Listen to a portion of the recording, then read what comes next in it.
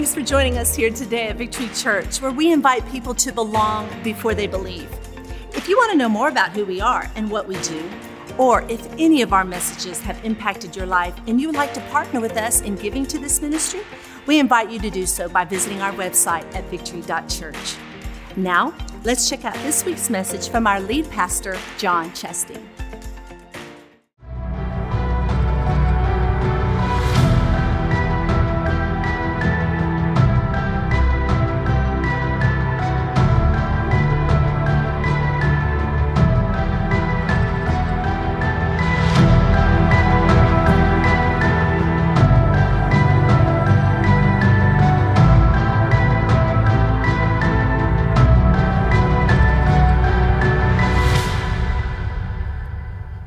Good morning, Victory Church family. How are we doing today? Make some noise for Jesus.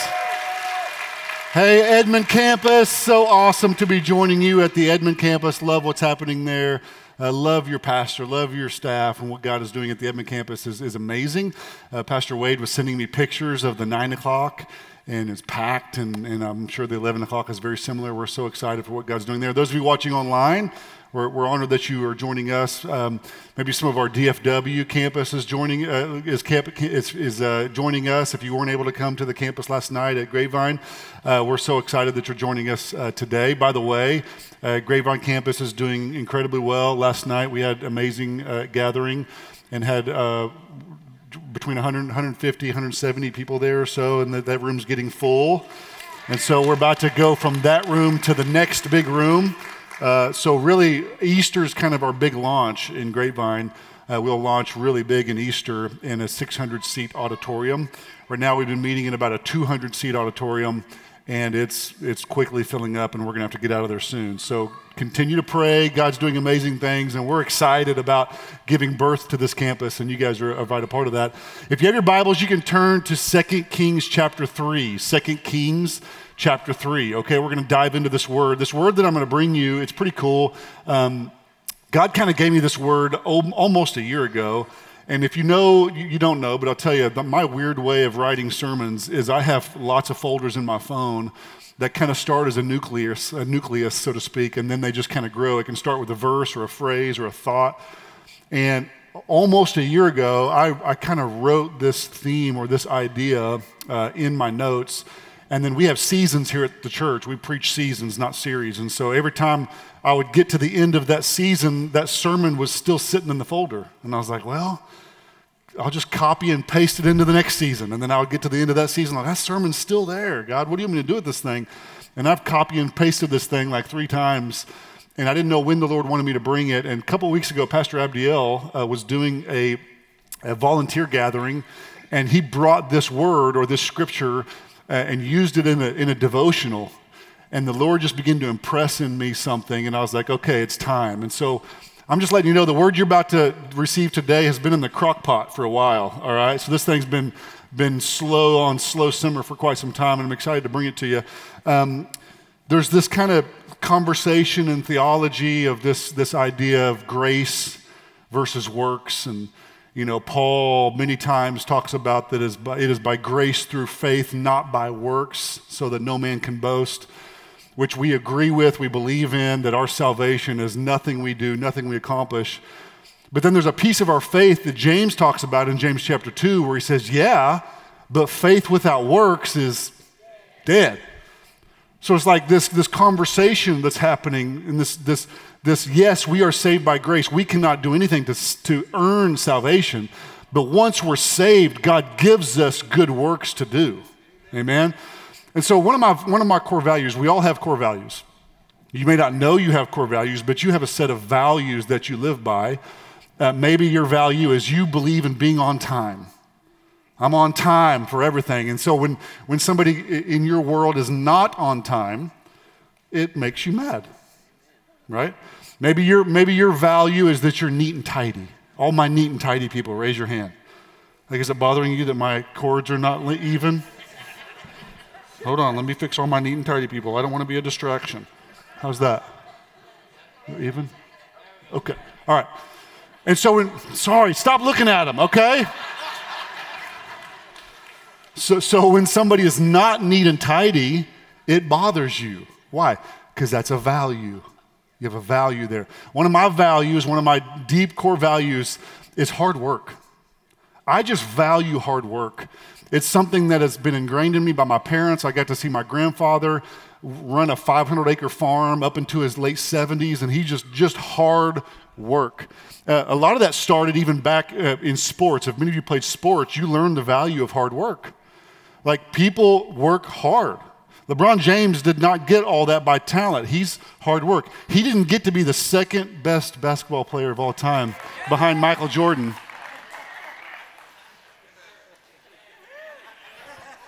By accident. It's hard work, right?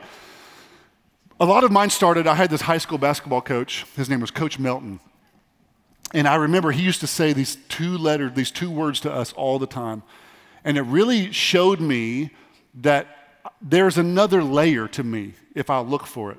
He used to scream this at the top of his lungs. I can hear his voice screaming this to me right now. We would start every single basketball game and every timeout when we all put our hands in the middle and we say something, we would say the same thing every time. Dig deep.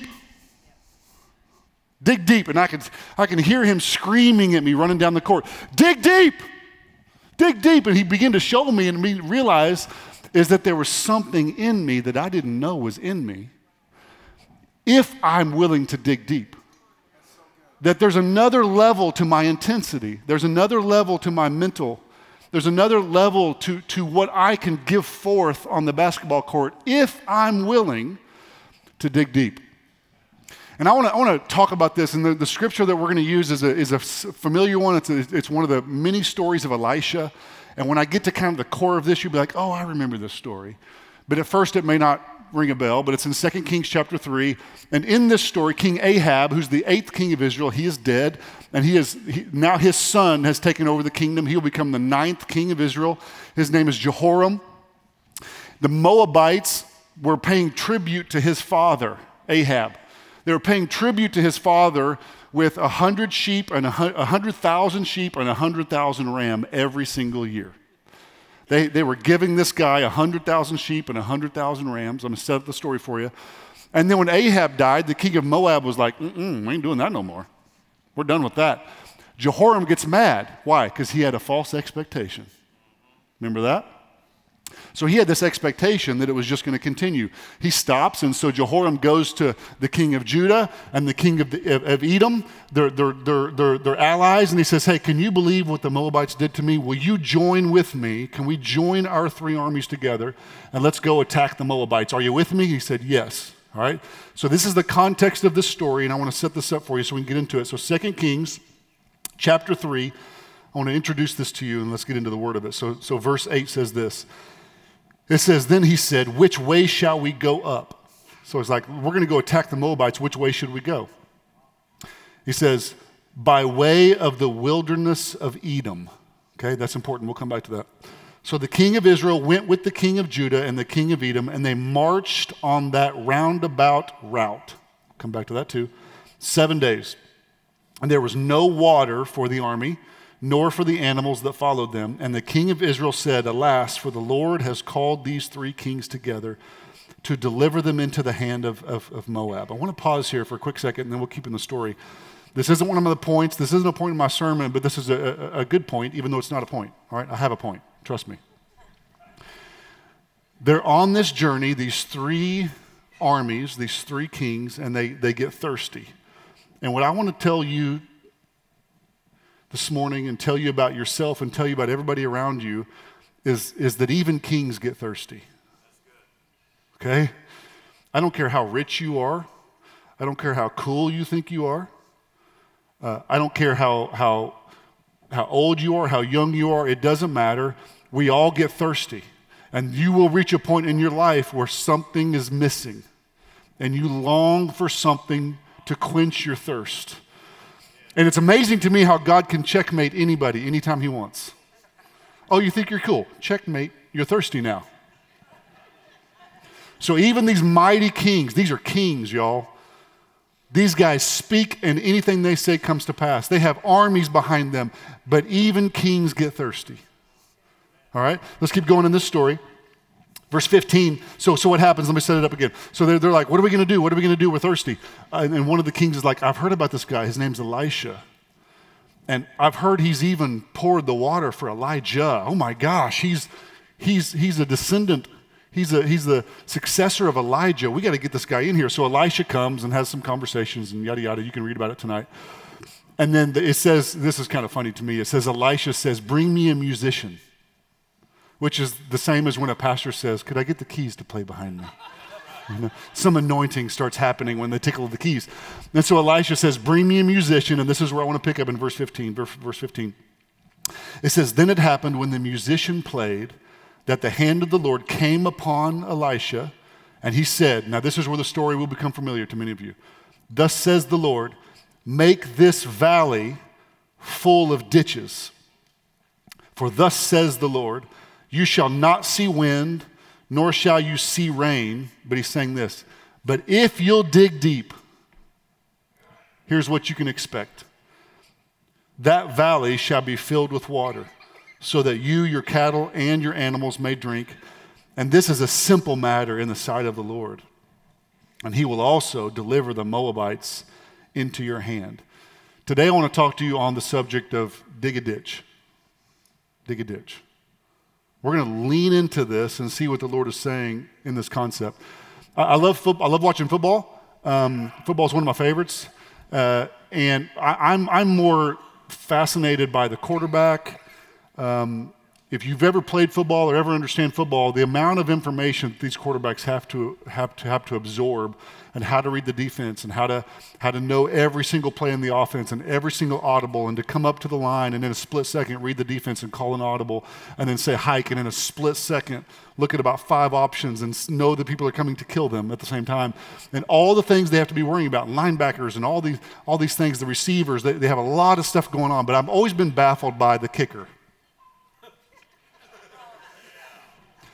Because the kicker has got one job. And let me tell you a little story about the Cowboys, okay? On January the 16th, 2023, this kicker, he who shall not be named, Matt, this dude missed 4 field goals. And I'm not talking about like 40, 50-yarders, 60-yarders, okay, whatever. He missed 4 extra points in one game. And I am in my house screaming at the TV, you got one job. One job. And it kind of reminds me of this story, because in the story, God comes down through the prophet Elisha, and through Elisha's mouth, he declares, you got one job. You're thirsty. Your whole army's thirsty. Because they had to been, any leader wants to try to find resolve. Any leader wants to try to find solutions. So the leaders had to have been saying, you know what we should do? We should send a team back home, get some water. I know where a well is. They could bring some water back. There may have been a group saying, you know what, let's dig a well. We just got to be water down here somewhere. Let's just start digging, and eventually we'll hit something. They had been saying, let's send out scouts to just look for rivers, look for water, look for something. And God's like, nope, you got one job. Get a shovel. Dig a ditch. And that had to have made no sense. And let me just tell you, sometimes we come to seasons of our life where, whether it's our marriage, whether it's our finances, whether it's our career, our temptation is to try to figure out what it is. And I just want to remind us all that you got one job. You got one job. You'd be like, well, what is that job, John? Because I want to know what it is.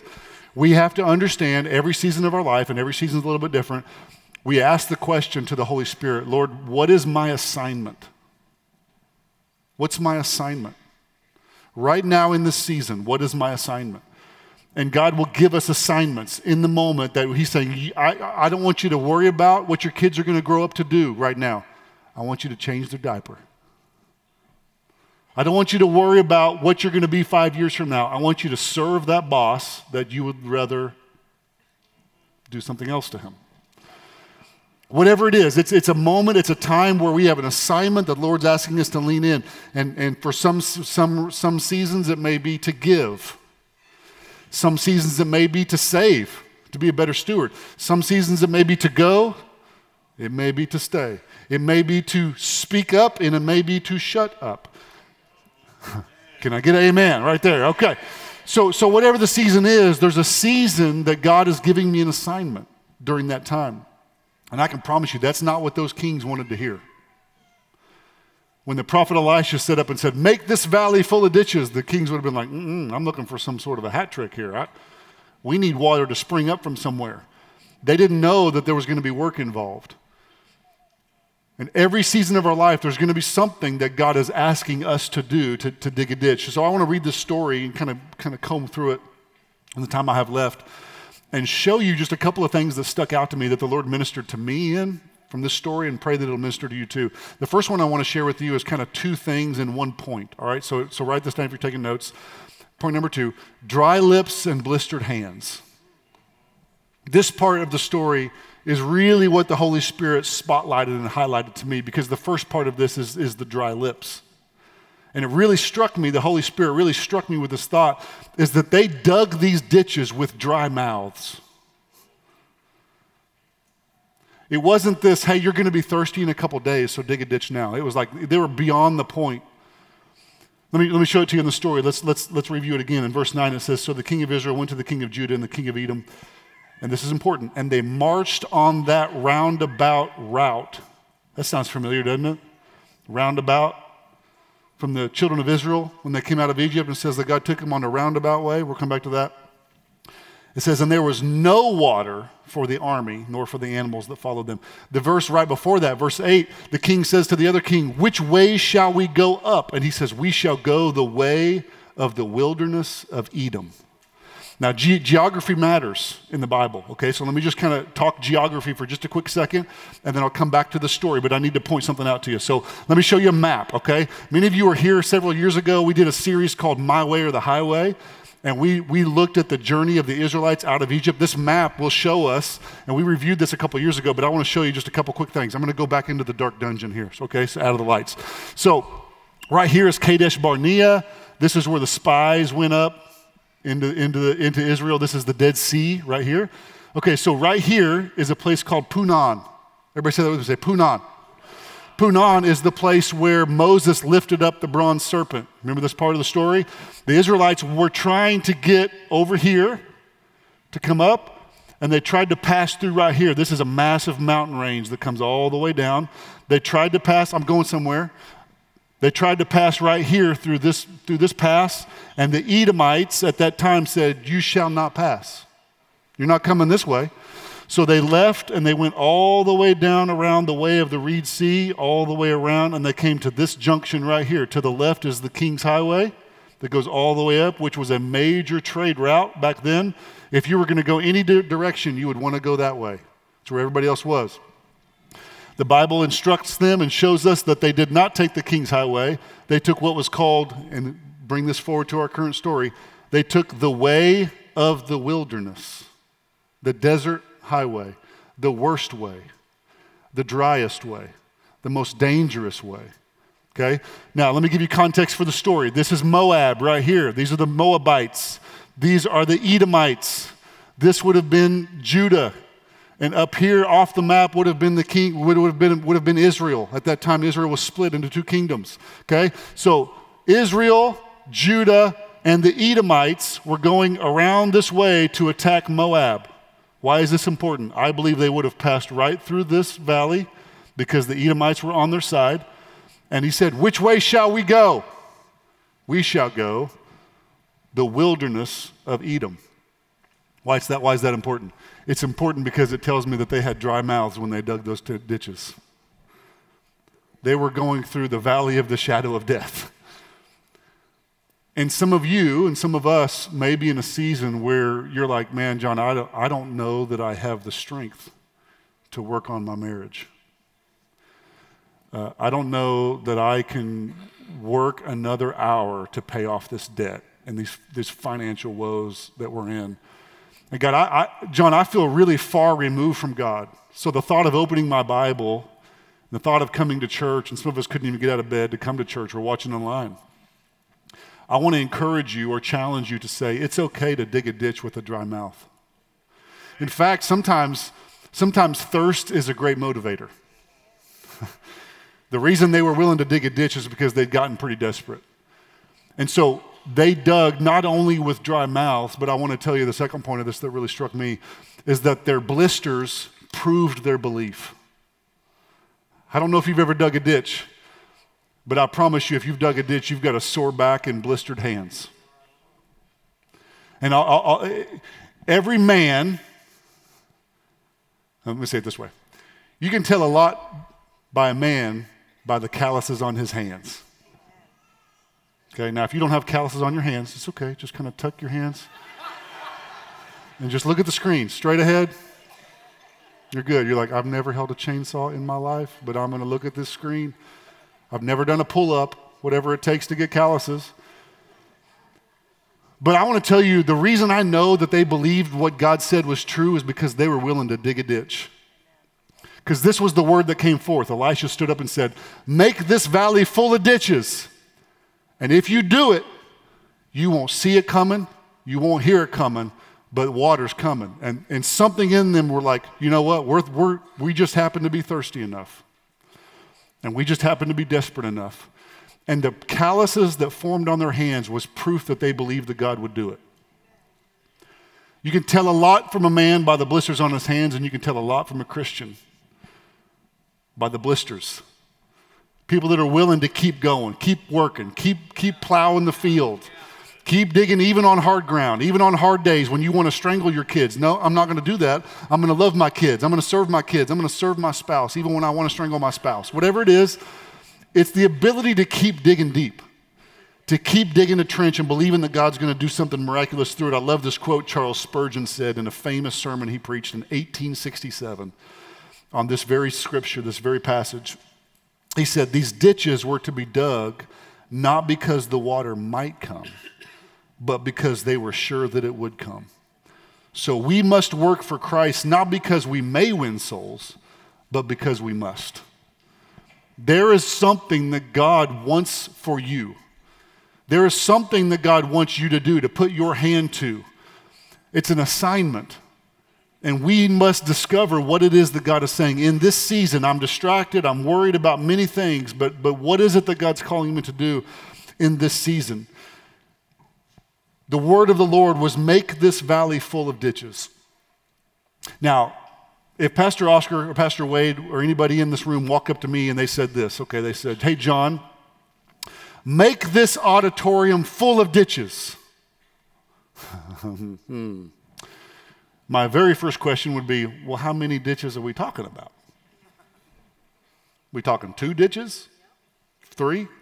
My second question is, well, how big these ditches? There's a big difference between a 1-foot deep ditch and a 4-foot ditch, right? So I want to know how wide, I want to know how long, I want to know how deep.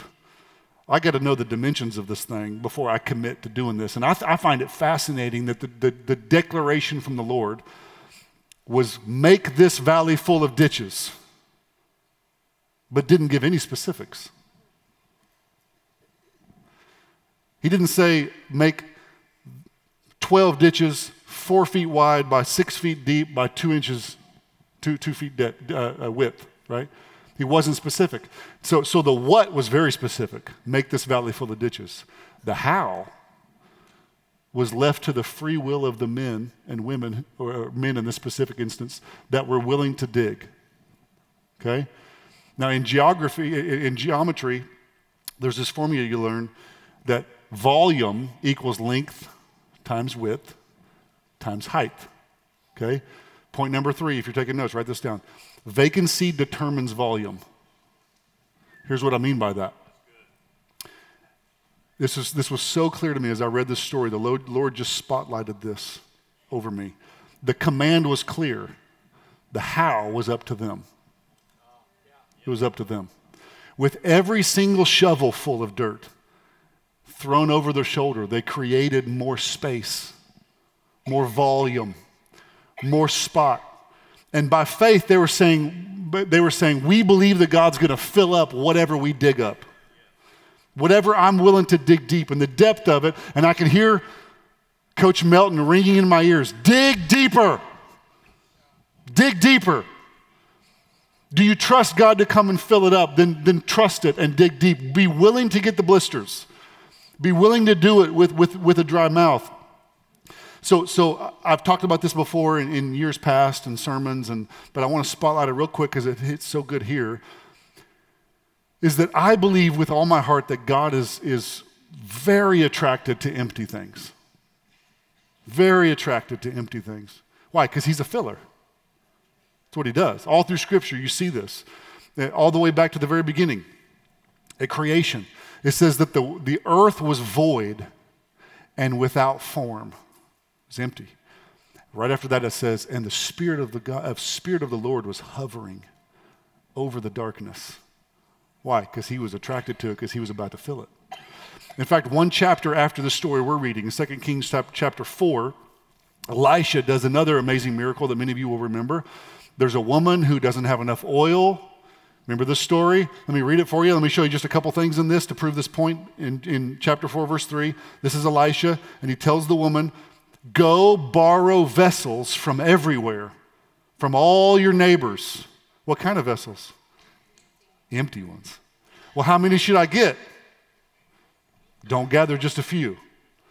Elisha's like, you can get as many as you want, but my advice to you is don't just get a few. But it was up to her. If she wanted to get 2, she'd get 2. She wants to get 7, she'd get 7. She wants to get 100, she can get 100. And in verse 6, it says this. It says, now it came to pass when the vessels were what? Full. What were they before? Empty. When they were full, that she said to her son, bring me another one. And her son says, that's it. There's not another vessel. And what happens after that? The oil ceased. The oil ceased when the emptiness ceased. The depth of the ditches that they dug was going to determine the volume of water that they would receive. There's a direct correlation to this. There's a direct correlation in this moment that we're seeing in real time, a direct correlation between the depth of their dig and the volume of God's delivery. Now, this is not to say a name it, claim it theology. I don't believe in a name it, claim it theology.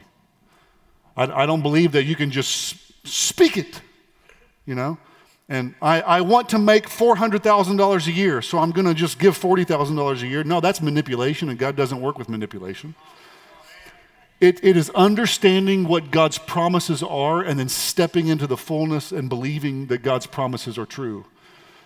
And so what does it mean? It means that when everything in my marriage is going wrong, I'm going to dig a ditch and step up and serve someone that I don't feel like serving. When my spouse is not meeting my needs, my physical needs, my emotional needs, my mental needs, whatever need you think you need, digging a ditch and getting blisters means I'm going to show up every day and serve my spouse. When you're frustrated with your career, digging a ditch looks like showing up and serving a job that you hate, an industry that you hate, a boss that you hate, right? Digging a ditch means tithing even when you don't feel like there's enough. It's digging a ditch. It's trusting God and believing that he's going to fill it. Because like I said, this is what he does. He fills stuff. John 10:10 said, Jesus said, I came so that you may have life to the full. Paul talks about in Romans, he says, I pray that the God of all hope would fill you. Acts chapter 2, they were all in the upper room in one accord, and the Holy Spirit filled them.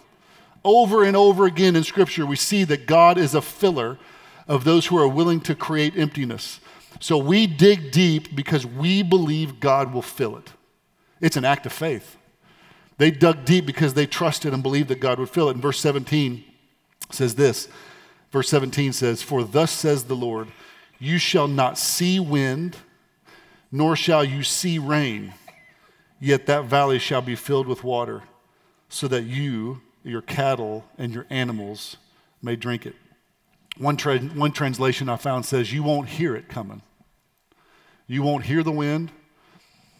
You won't see the rain, which tells us, and it's telling them, it's going to come from a place that you least expect it.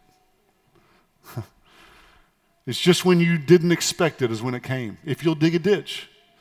Which is kind of not fair because Elisha's predecessor, Elijah, remember the story where he was with a servant and they're on top of the mountain and he says, do you see a cloud? He's like, no, I don't see anything. Do you see anything? No, I don't see anything. Wait, I see A cloud the size of a man's hand. Remember this? And then a couple of verses later it says, I hear the abundance of rain. So for Elijah, it's like, yeah, we're going to see it. We're going to hear it. It's coming. Elisha's like, You're not going to see it. You're not going to feel it. You're not going to hear it coming. It's going to come out of nowhere. And this is the part of that faith journey. Do you have the faith to pick up a shovel and dig a ditch with dry lips and blistered hands? Trusting that the Lord will come and fill something up. And there's many areas of my life where I'm living this in real time. One of them being this church. Grapevine Campus is growing rapidly enough to cause a pastor to go into a slight panic. We are right now at the Grapevine Campus actively in a process of trying to raise $800,000 for that campus. Simultaneously, my Edmond campus peeps, we've got blueprints ready. They are done, complete. The architectural drawings are there. They're complete for a brand new campus, a brand new building for the Edmond campus. Amen. That's amazing, right? With a price tag of $10.9 million. I'm like, God, I don't know where. I don't see that coming. I don't hear that coming. And what I sense God saying to me over and over again is, John, you got one job. Dig a ditch. Dig a ditch. Dig deep. Can you dig a ditch with dry lips and blistered hands? Can you trust me enough to cast vision for something that you don't have the resources to fulfill the vision just yet? You dig a ditch. And I don't know how this is applicable for every single one of us. You must take this through the filtration system of your life and your struggles and your journey and the things that you're waiting on God for and the challenges that God is taking you through. And find a way, find a place, and let the Holy Spirit direct you in a process of digging a ditch. Verse 18, this is my favorite part of the story.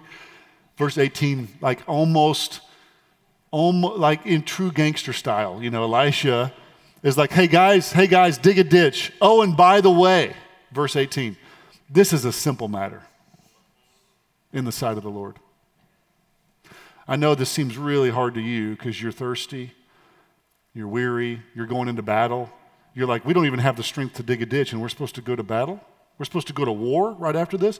Can you imagine? They're thinking, we're supposed to wave a sword and go conquer a nation right after this and we can't even find water? We don't have the strength to stand? And he's like, oh, yeah. This is a simple matter for the Lord. Simple matter. And then he goes on to say, oh, and by the way, he's also going to deliver the Moabites into your hands. So this confidence into the people to say, hey, and by the way, your marriage is going to be saved. By the way, your finances are going to be okay. I'm going to be Jehovah Jireh for you, okay? By the way, I've got my hand on your career and your life and your situation, but I do need you to do one thing. I do need you to dig a ditch. This word simple matter in the Greek, if you look up this, in the Hebrew, if you look up this word in the Hebrew, it's the Hebrew word kalal, and it means to lighten, to show oneself swift. God's like, yeah, I'm gonna take care of this in a jiffy, you know. God's like, don't worry about my job, worry about yours.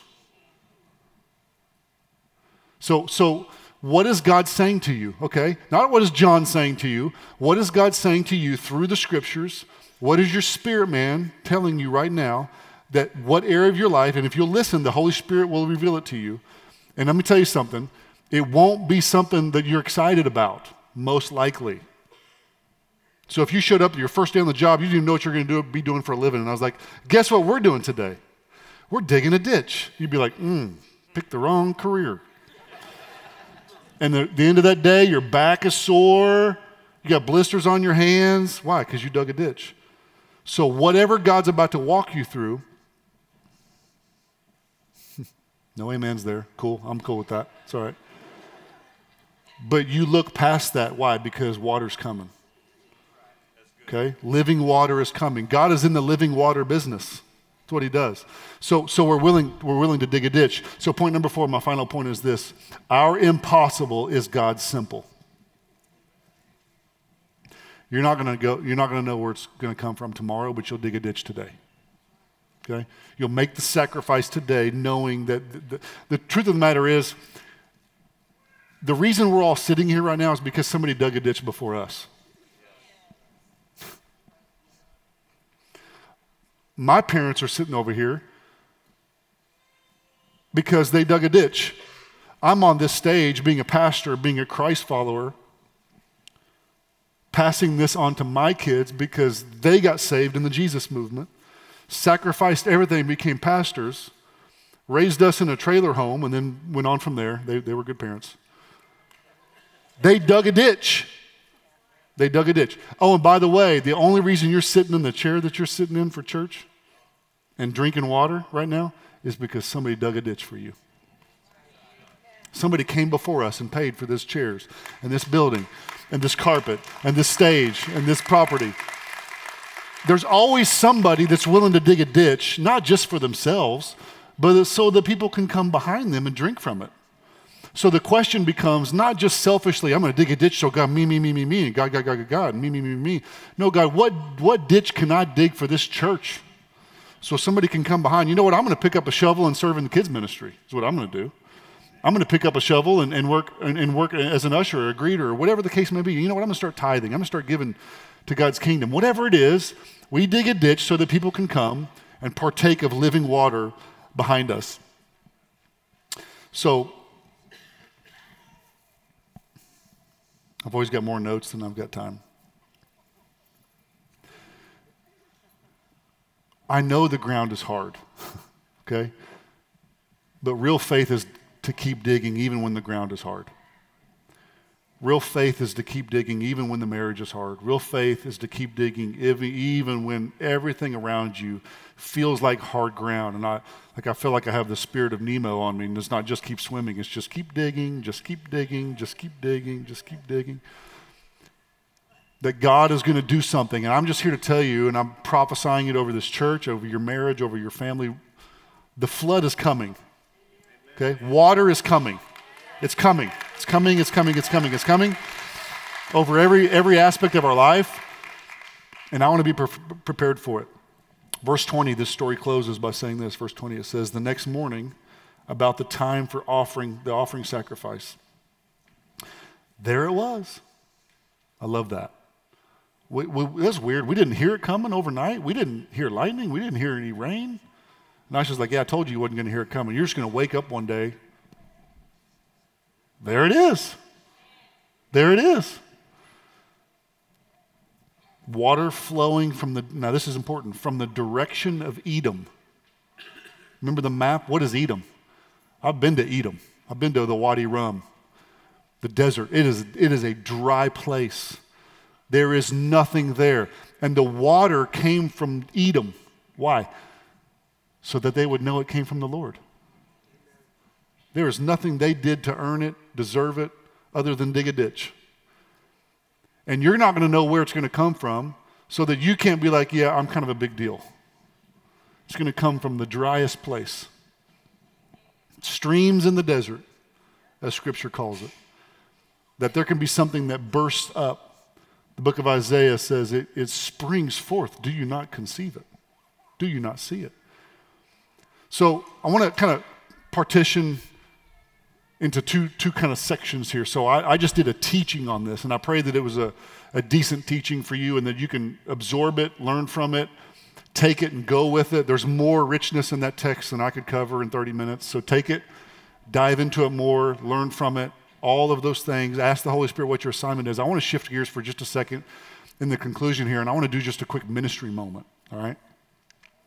Because what I don't want to do is kind of give this big, hey, dig deep, and dig with dry lips and blistered hands. And even though we have to do that, I also want to tell you as your pastor, as the shepherd of these sheep, if you're thirsty, I want you to drink something this morning.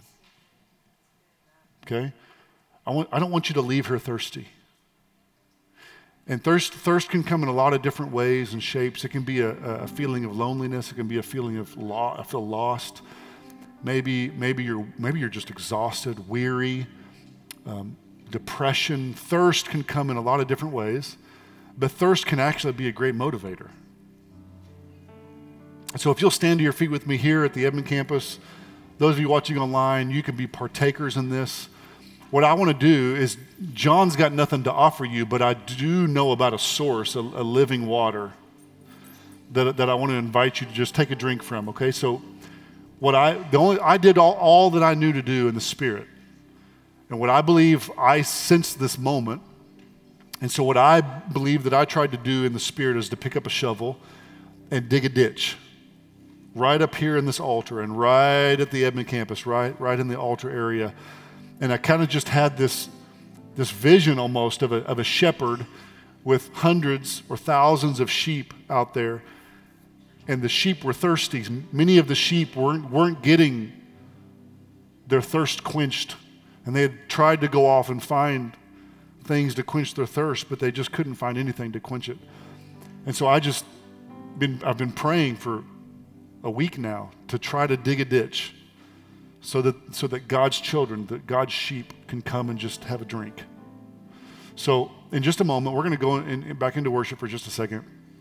And I just want to invite you. Let me tell you something. You're not going to be the only one. And when I say you're thirsty, you know what that means? It doesn't necessarily mean you're living a life of sin. It doesn't mean you've done anything wrong. It doesn't mean you're a bad person. It doesn't mean you're a bad Christian. It just means you're thirsty. You know why? Because even kings get thirsty. Even pastors get thirsty. But the good news is that we have a well that never runs dry. Amen? Amen? So here and at the Edmond campus, I'm going to count to 3. And when I say 3, I just want you to come. And we're not going to do anything to embarrass you. We're going to come down here and just drink. We're going to go back into worship for just a moment. And we're just going to let the Holy Spirit do something that John can't do. All right? So on the count of 3, ready? Edmond campus.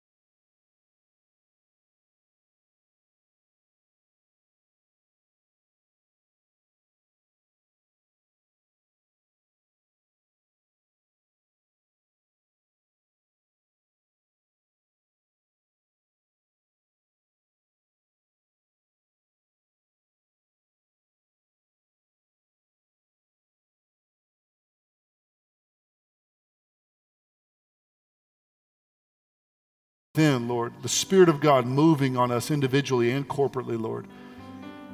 We thank you for what you're about to do in this house. In Jesus' name.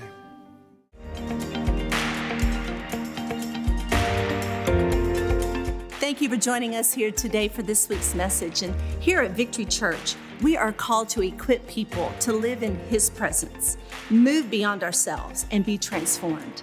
And this can only happen through your radical generosity, your serving, and your prayers. If this message or any of our messages have impacted your life and you would like to partner with us by giving into this ministry, you can do so by visiting our website at victory.church/give. Thank you again for joining us and have a great day.